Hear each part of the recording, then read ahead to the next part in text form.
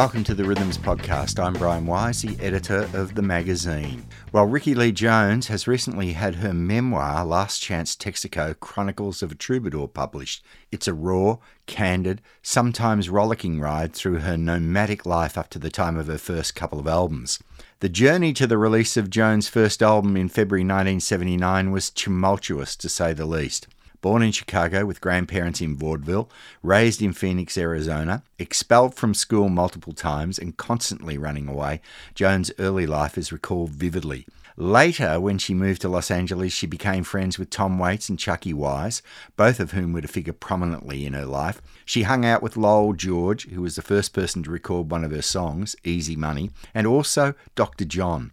Her first album, recorded with an all-star band, was an immediate hit worldwide, with Chucky's in Love topping the charts. And it received 4 Grammy nominations and won her Best New Artist award. She also went on to win a Grammy in 1989 for her duet with Dr. John on the song Makin' Whoopee. Jones' fourth album, Flying Cowboys, produced by Walter Becker and also released in 1989, provided the song The Horses, which became a huge hit for Daryl Braithwaite, a fact that Jones discovered a long time afterwards on an Australian tour. Since 1979, Rickie-Lee Jones has released 14 studio albums, including 3 albums of covers and at least 3 live albums, one of which, from 1991, has been released online just recently. Last time we spoke to Jones, she was in New Orleans, and it was 6 years ago with the release of her album The Other Side of Desire, a reference to the famous street in that city. As she says in this interview, she's still close to Desire. So let's talk to Rickie-Lee Jones about her memoir, Last Chance Texaco.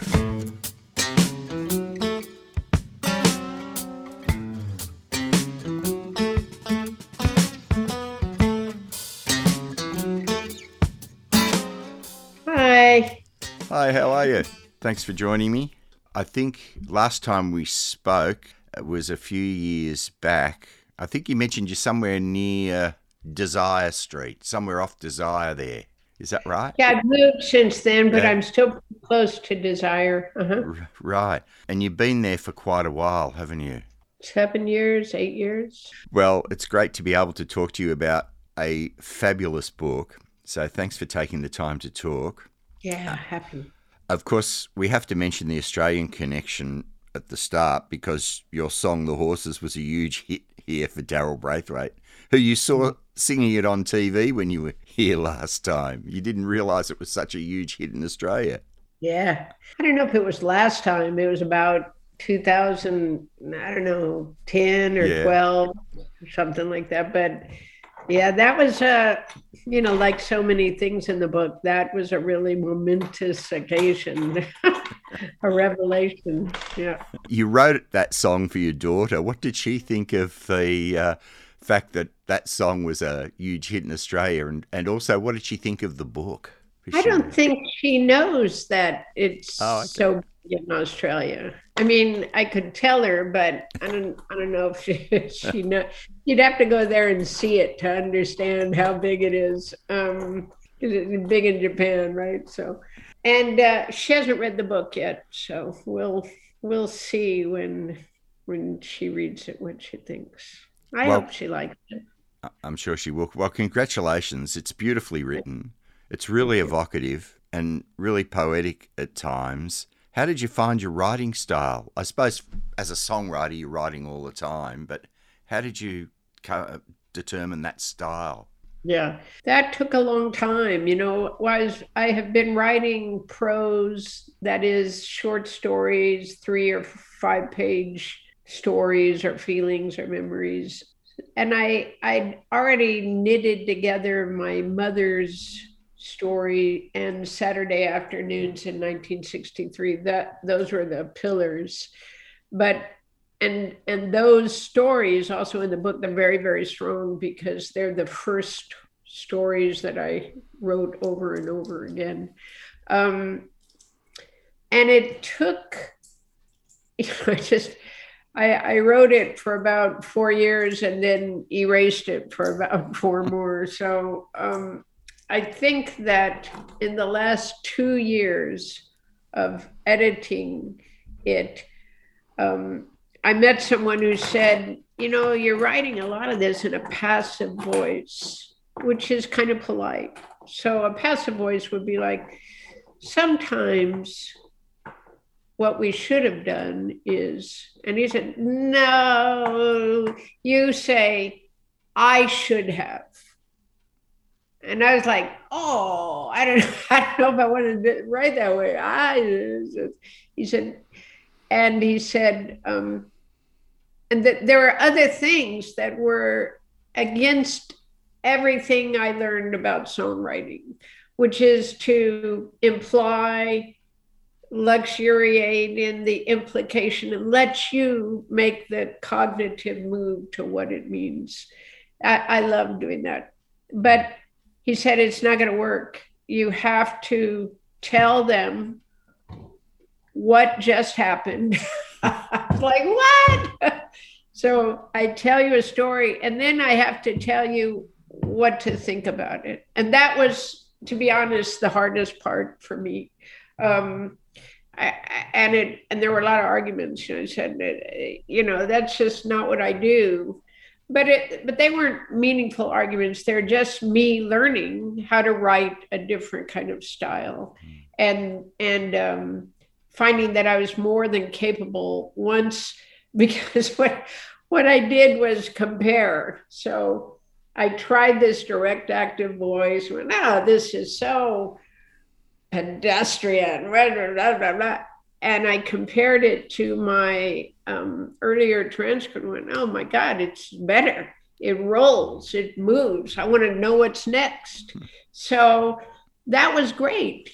Somebody talked to me about how to work in this style. And it was a revelation for me.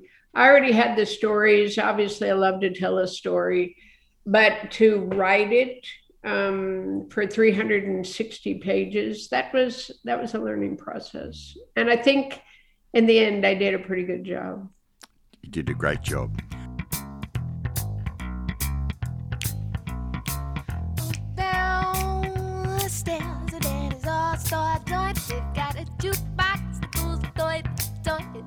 Device is nice, it stays in the back all day. But when the nighttime comes, hey, there's this cat down there that makes a bad kind of soup. I come around studying my luck in my shoot coop. Cecil gives me coffee and he won't never take my coin. I say, got $30 in my pocket. What you doing? I holler, come on, Cecil, take $1. Come on, Cecil, take a 10. But I finally get up into a whole bunch of big ones, and you're acting like I'm damn champion. You know, only on the riders on the boulevard. They got the barefoot cruise when it's 40 weight hard. The title of the book is Last Chance Texaco, subtitled Chronicles of a Troubadour, and the name not only is there because it's one of your song titles, but because you spent most of your life in cars, you've said. And you conjure up that image that a lot of people would have of travelling in a car, maybe late at night, and you sort of really evoke that feeling of being on the road. In fact, the book could have almost been called On the Road with a Troubadour or something like that, couldn't it? Yeah. From the very beginning, a life in cars. I liked that and recognized that, that's a good theme for the book because it's been the theme of my life. I remember in Italy being and this is not that long ago, 15 years ago, so it's 50 or 54 or something, in the back of a van filled with amplifiers and guitars, driving late at night with all those suitcases all around me. And of course, the guy stopped and everything fell on me, which isn't the story. But the story is, of course, I'm in the back of a van with all this shit falling on me. This is where I belong. So, yeah. You've got some fantastic characters in your book who could also be in your songs, really. Like names like Pidgey Muncie, just a great name. And your early family history includes a connection with Vaudeville, with Peg Leg Jones. There's that whole colourful life there just at the very start, even when you were so young. Yes. And I've always felt, I wish I was more literary, so I knew what the names of all these colorful things mean. But I've always thought that I started with a treasure chest of American culture or family culture, whatever you want to call it, but with all these names and characters, the vaudevillians, and on the other side, Uncle Hangman and Aura Isa Spice, the pioneers. They're fantastic people. And I'm sure that in Australia, there are some pretty colorful characters there as well. But these are my colorful characters. So. You've got some interesting musical influences. You obviously listen to a lot of different things, as you say, in your early life. And one of the first influences was West Side Story. Yeah. And can you tell us about how that influenced you? Sure. West Side, well, so I grew up in a musical family, and I was always hearing music. My father had written a song called "The Moon is Made of Gold" and made a record, not a real record, but they used to have these you could make a record in a kind of photo booth place in the bus station, maybe. And he and my Uncle Bob had made a recording of this song, and we would put it on the record player. It was such a holy thing with the vaudevillian scrapbooks. So it was an amazing thing to come from. So by the time I heard West Side Story, I was 8, and I'd already grown up on Deo, Deo, and Moon River wider than a mile, and Nina Simone, black is the color, way down there, wherever she is. And so I've been exposed to a lot of music, and it's inexplicable how deeply West Side Story affected me. I'd seen musicals, I loved them, but this one I seemed to experience like real life. And when Riff died, so I just met Riff an hour ago.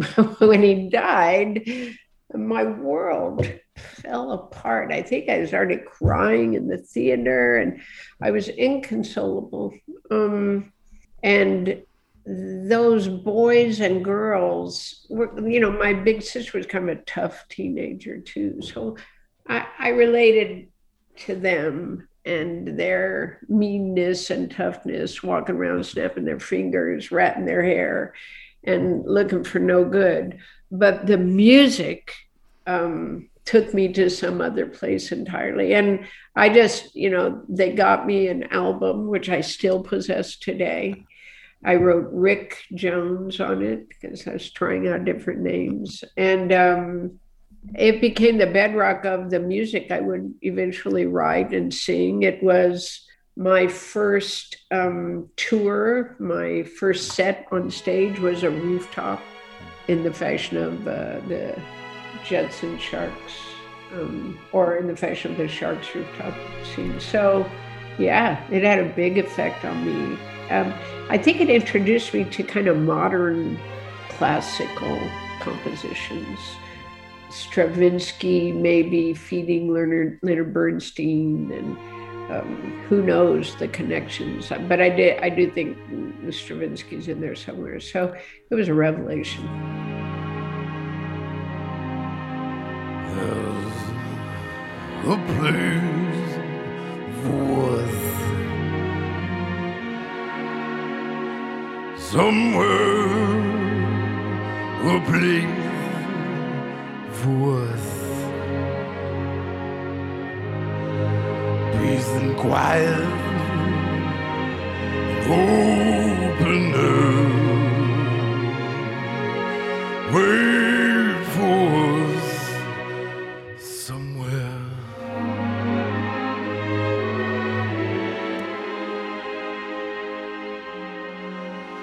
There's a time worth someday, a time for us, time together, a time to spare, time to learn, time to care. Someday, somewhere, we'll find a new way of living.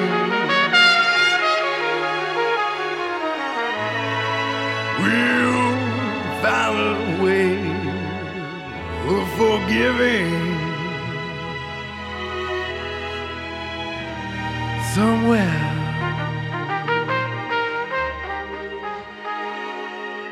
And the other important event was seeing the Beatles.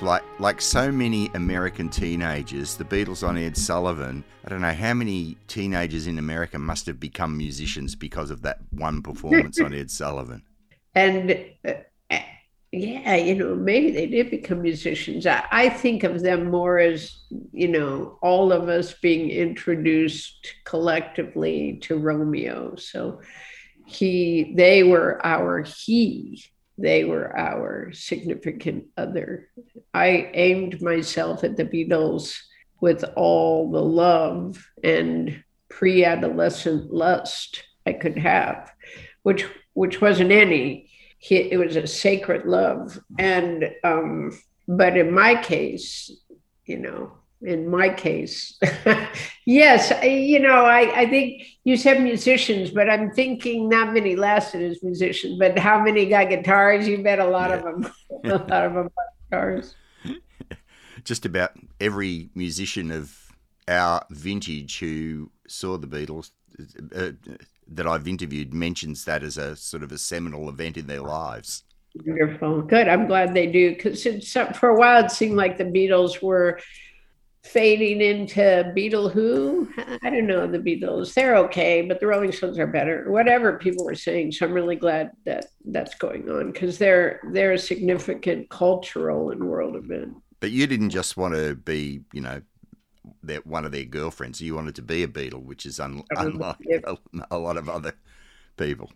That's the deciding difference. I think for me, I don't know about not comparing myself to others, but when I made the move from, because I'd comb my hair like Cynthia Lennon and try to imagine who would I have to be for them to notice me. Well, I'll be a friend of Cynthia's, and then so all this machinations and conniving. I'm just going to be a Beatle, and then I don't have to try to win their friendship, and aiming at a male archetype is the only way was the only way to go anywhere further than the kitchen.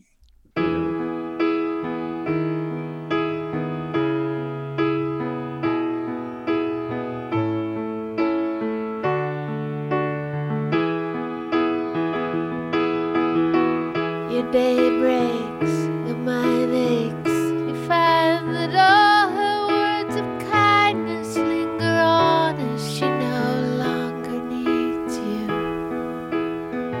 She wakes up, she makes up, she takes her time and doesn't feel she has to hurry. She no longer needs you. And in her eyes you see nothing. No sign of love behind the tears cried for no one. A love that should have lasted years. Ricky Lee, you had an amazing teenage era there. Your teenage years were marked by rebelliousness, but not just that. A lot of people, a lot of teenagers get rebellious, but you went out on the road hitchhiking around, at 13 or 14 years of age? I did. That's almost inconceivable these days, isn't it? It is to me. I know I looked older, so I had that advantage, which was a terrible disadvantage, really, but I had that advantage. I think I went out for an adventure, and it was a hair-raising adventure. and it was a life risking adventure, but it was always an adventure. I just wanted to experience new things and do new things. I was running away from home also, but more than that, I was running toward adventure, I think. You didn't consider it dangerous? At the time, no. I wanted to be out there so badly. I mean, I knew, and I have good instincts, and I knew when I was with somebody who was dangerous and could usually figure out how to get out of the car quickly. So I knew there was danger, but I don't think I knew how much. I don't think I knew how close I was, how many times I almost was murdered. I always felt like and this might sound naive, but I always felt like I had such a vivacious naivety that it deterred predator males. And they went, oh, I can't see. The angels made me invisible to them because it was inexplicable how, when you think of so many poor souls that were killed in strangers' cars, how I just skirted by relatively unharmed. Well, when you were 15, you were also arrested coming back from Canada and spent the 4th of July in 1970 in jail. So, Sure did. And but you always seemed to have your parents, or your mother at least, to come back to, didn't you? I did think yeah. Did I really? Sure I did. I was surprised when that particular time, because I had run away, I think the summer before. So, and my mother was still really angry about that. And so when it was only gone a month, 5 weeks maybe, but they had moved and left there were no cell phones back then. And when they found my mother, my poor mother, she said, no, I don't want her, you keep her, which was a horrible thing for her to do. But I forgive her. I think she was overwhelmed and people are complicated. She was there. I think she had decided, I'll raise the baby and see what happens with her because everybody else has betrayed me. I think that's how she experienced it. And she didn't have she didn't have a family or a mother or father on which to build this personality, this mother personality. And I think that, her children really loved her, all of us. But it seems to me her love was definitely not non-conditional. It was like, toe the line or you're out. And we understood why she was that way.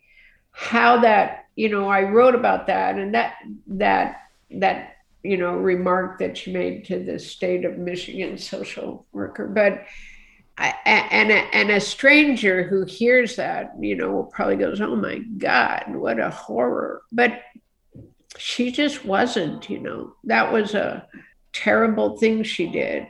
But let's say she said, go ahead and let her come to me in my trailer. The odds are I would have been gone soon. And so I always have this feeling of a kind of divine path. And the best path was for me to go to my father and for my father to bring us back to my mother. And that's what happened. It might not seem like it when you're in jail and your mother says she doesn't want you, but ultimately we were reunited and stayed dear mother and daughter friends till she passed away. A long stretch of headlights build into our night. They tiptoe into truck stops and sleepy diesel lights. Volcanoes rumble in the taxi, glow in the dark. Camels in the driver's seat. A slow, easy mark.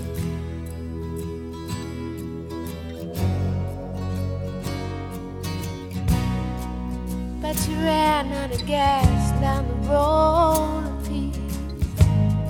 And then the battery went dead. Now the cable won't reach. It's your last chance to check under the hood.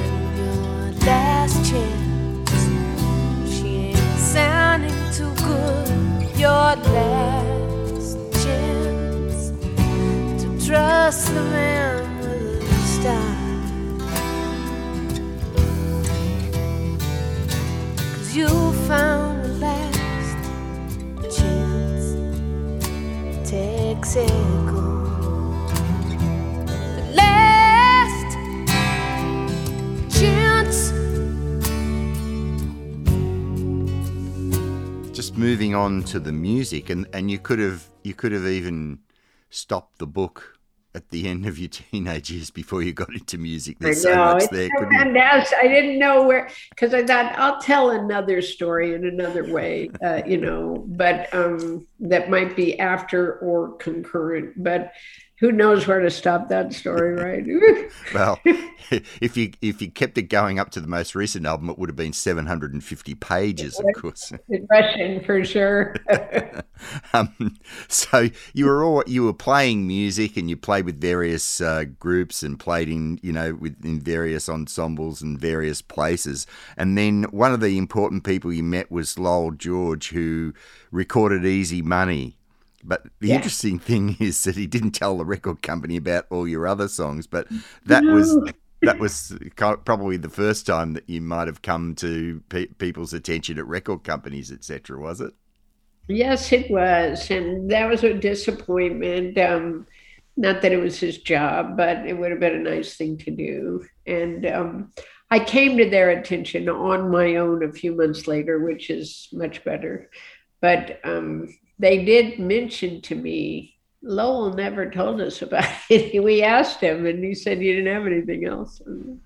Really? I guess he doesn't like the other songs. They said, no, I don't think that's why I did it. Thanks, I'll Eat It Here is, I think, one of the great underrated albums of all time.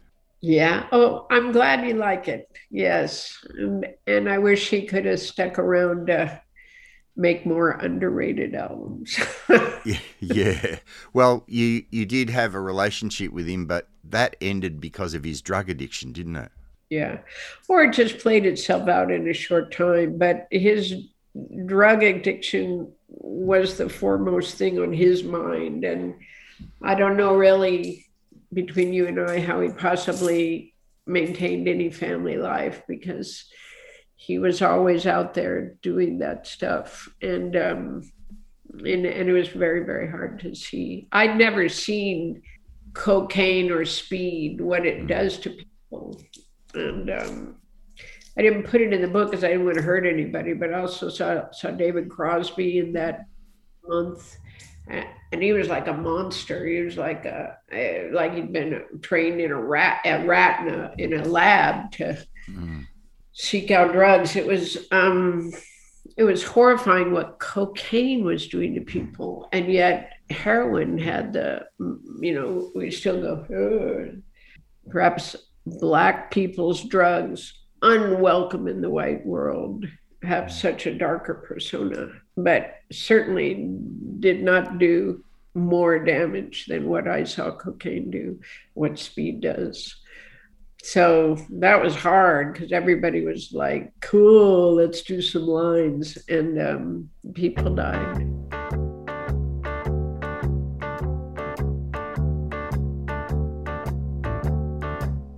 There was a Joe, he was leaning on her back door, couple chills, with her eyes on a couple bills. I was stating, they were waiting to get your hands on some easy money, yeah. So they flipped a dime. One said, I'll take heads this time. One step up, one step back, one loosened the shoulder strap. She couldn't speak, her knees got weak. She could almost taste that easy money. Yes, there was an old black cat, and he was sitting in an old black Cadillac, and this Joe smelled But she curled up at her boyfriend's feet. She said, I got a plan. Listen, Sam, how's it like to make some easy money? He said, oh yeah, just tell me what you want me to do. She said, oh baby, you can trust me, baby, but you must be hiding in my room at 1:45 to 2, yeah. Can't tell the boy, come up the room and play with my toys.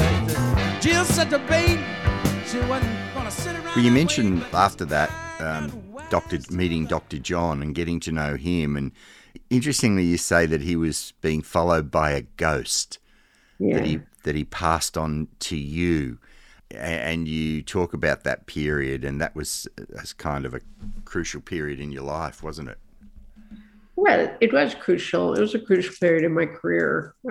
I pretty much, I don't remember it much now. So it's not an aggravation in the here and now. People are so curious about addiction. I'm not sure why. Or maybe they're curious about your deceleration, or well, I don't know why people like to read about this and hear about this. Tell us about when you were really low down. That's what we want to hear. So I wrote about it a little bit. I wrote about it with as much class as I possibly could. I didn't, I would never be sordid, because everything that I tell anybody, a stranger or a dear friend, is going to become how they think of me. They'll never be able to forget whatever I tell them in the book. So I was very careful. There's nothing there that I'm ashamed of on any page in the book. And I really try to make that clear, that the shame that we put on women addicts, but women addicts especially, is not tolerable. It's not acceptable. A drug is not a moral decrepitude. And until society goes, I'm not really interested in hearing about that drug stuff. Tell me about, then because it's that Mary Magdalene syndrome,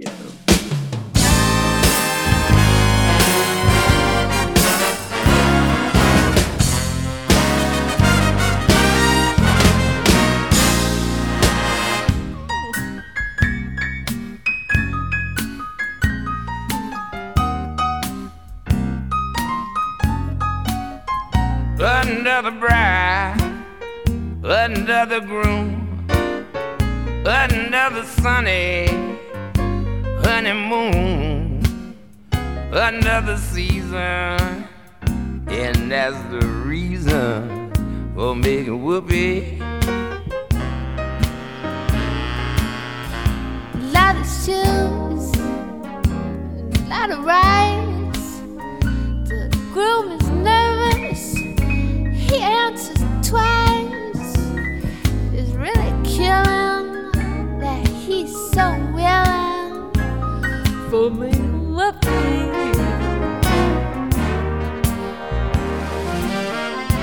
It's your little love name. You talk about Tom Waits and Chucky Wise, and you talk about the kind of symbiosis in the careers, because a lot of people would talk about Tom and that and his career, but there was, you were feeding each other's artistic inspiration, weren't you? It wasn't just him, there was you there, and you were playing an important part as well. You weren't just taking off him and he wasn't just taking off you. It was symbiotic, wasn't it?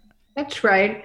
I think we tend to give credit to the guys, and it takes a strong woman to remind us, like Ruth Bader Ginsburg or somebody. No, I'm part of what's happening.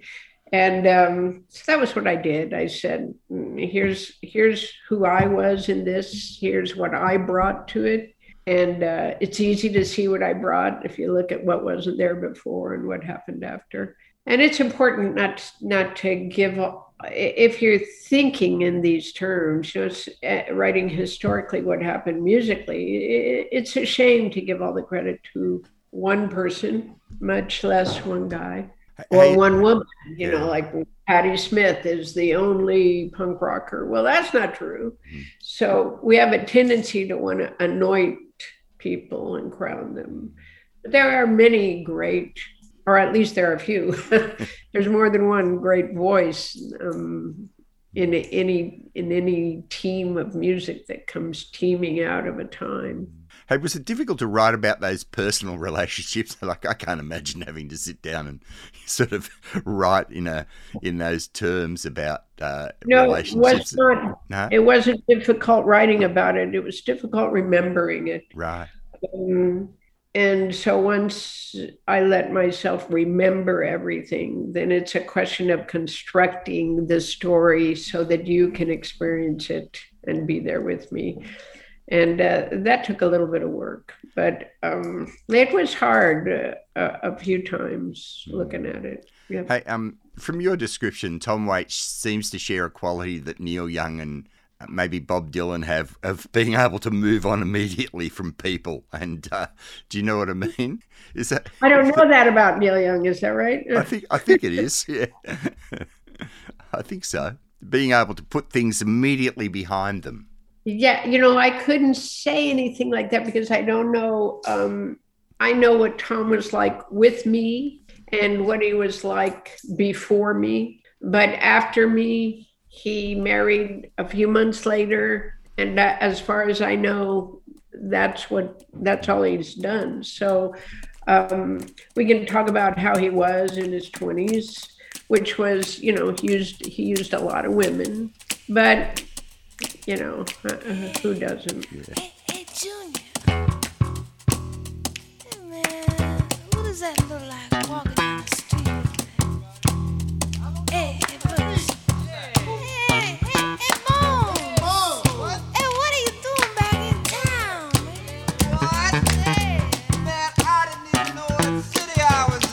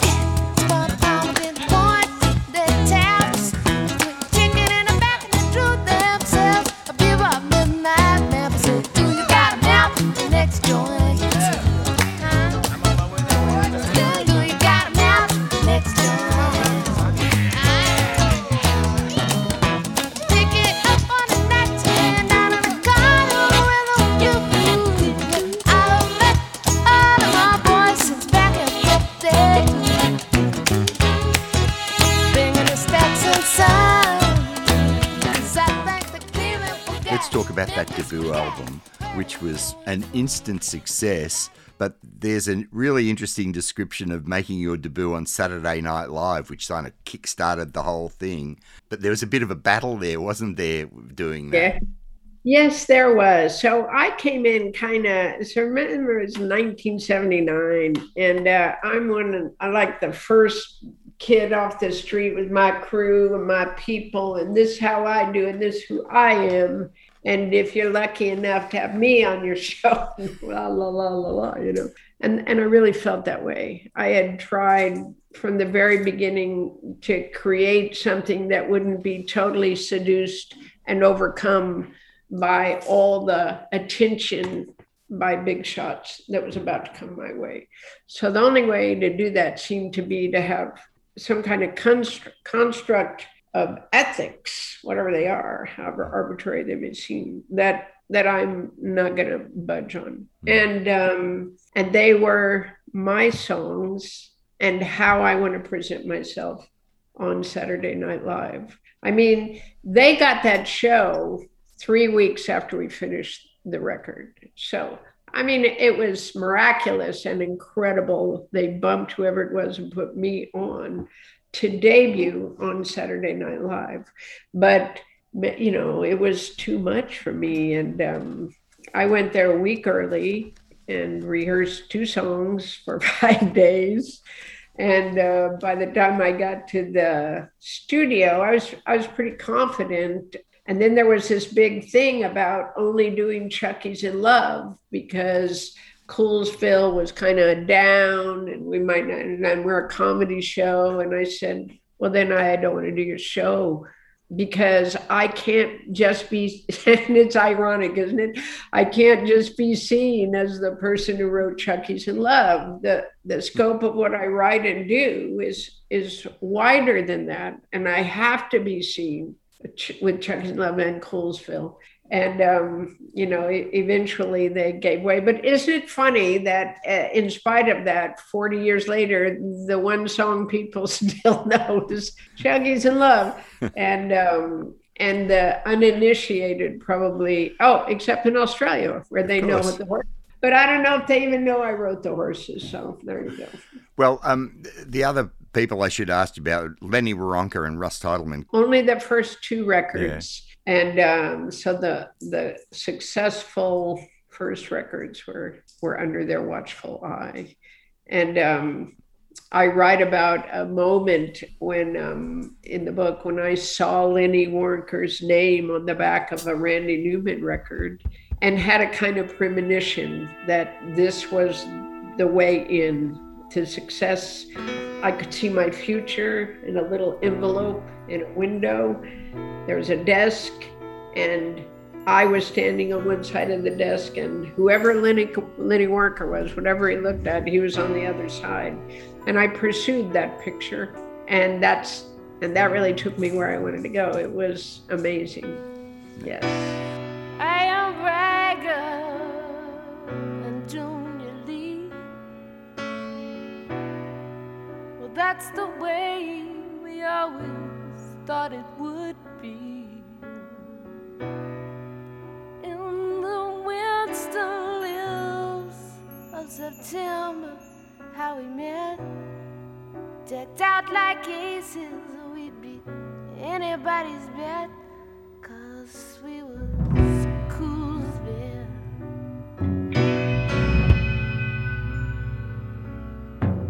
'Cause we was Coolsville.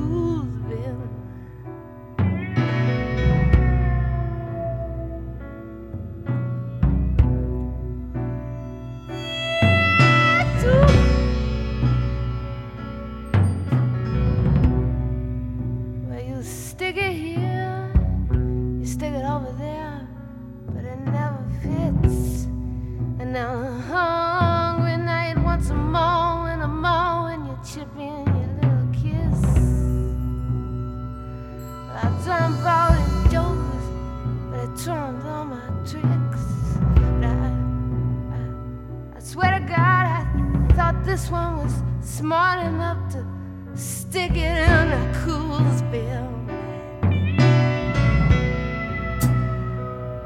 Hey, stick it into Coolsville.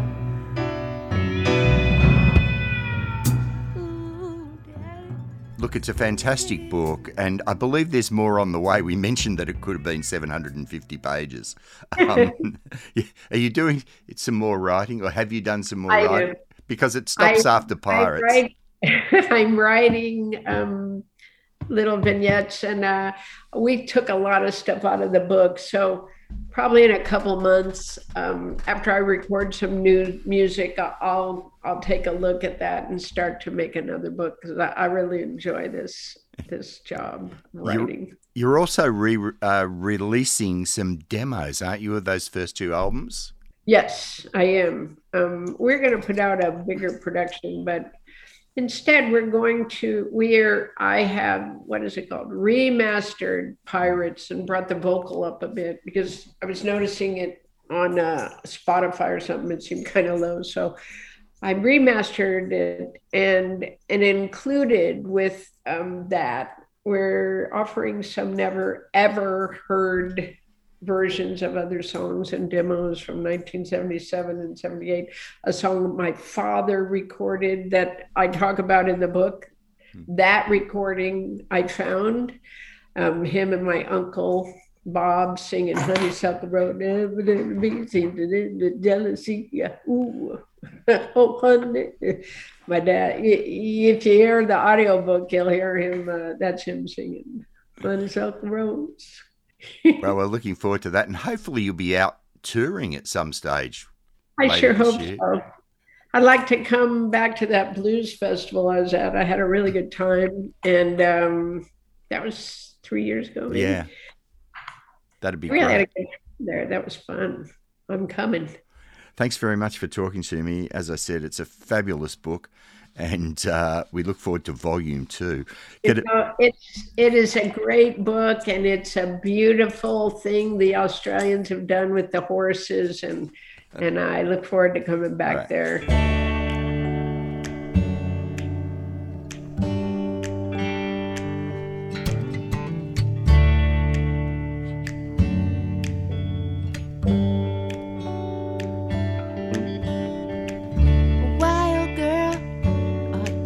Must have been a terror when you were young. Or your mama must have let you run free. But it wasn't very nice eating all that sugar and spice. What they want a girl to be.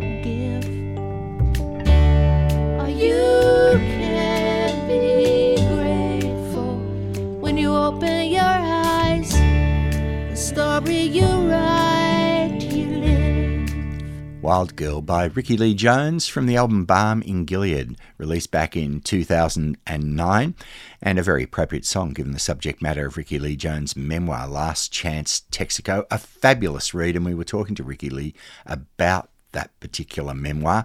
And the other songs we heard during our interview special, well, we heard Coolsville from Rickie Lee's debut album of 1979, Woody and Dutch on the Slow Train to Peking from Pirates, released in 1981, and which is the subject of a re-release later in the year with some interesting demos. Sounds like it's going to be a fascinating look into the making of that album and the debut. Make 'em Whoopee, Rickie Lee and Dr. John from the album In a Sentimental Mood of 1989, a song that won Dr. John a Grammy Award. Lowell George and his version of Rickie Lee's Easy Money from Thanks I'll Eat It Here, his one and only solo album from 79. The Last Chance Texaco, also from Rickie Lee's debut album. For No One, her version of the Lennon-McCartney song from It's Like This, released in 2000. Tom Waits performing Somewhere from West Side Story on his Blue Valentine album of 1978.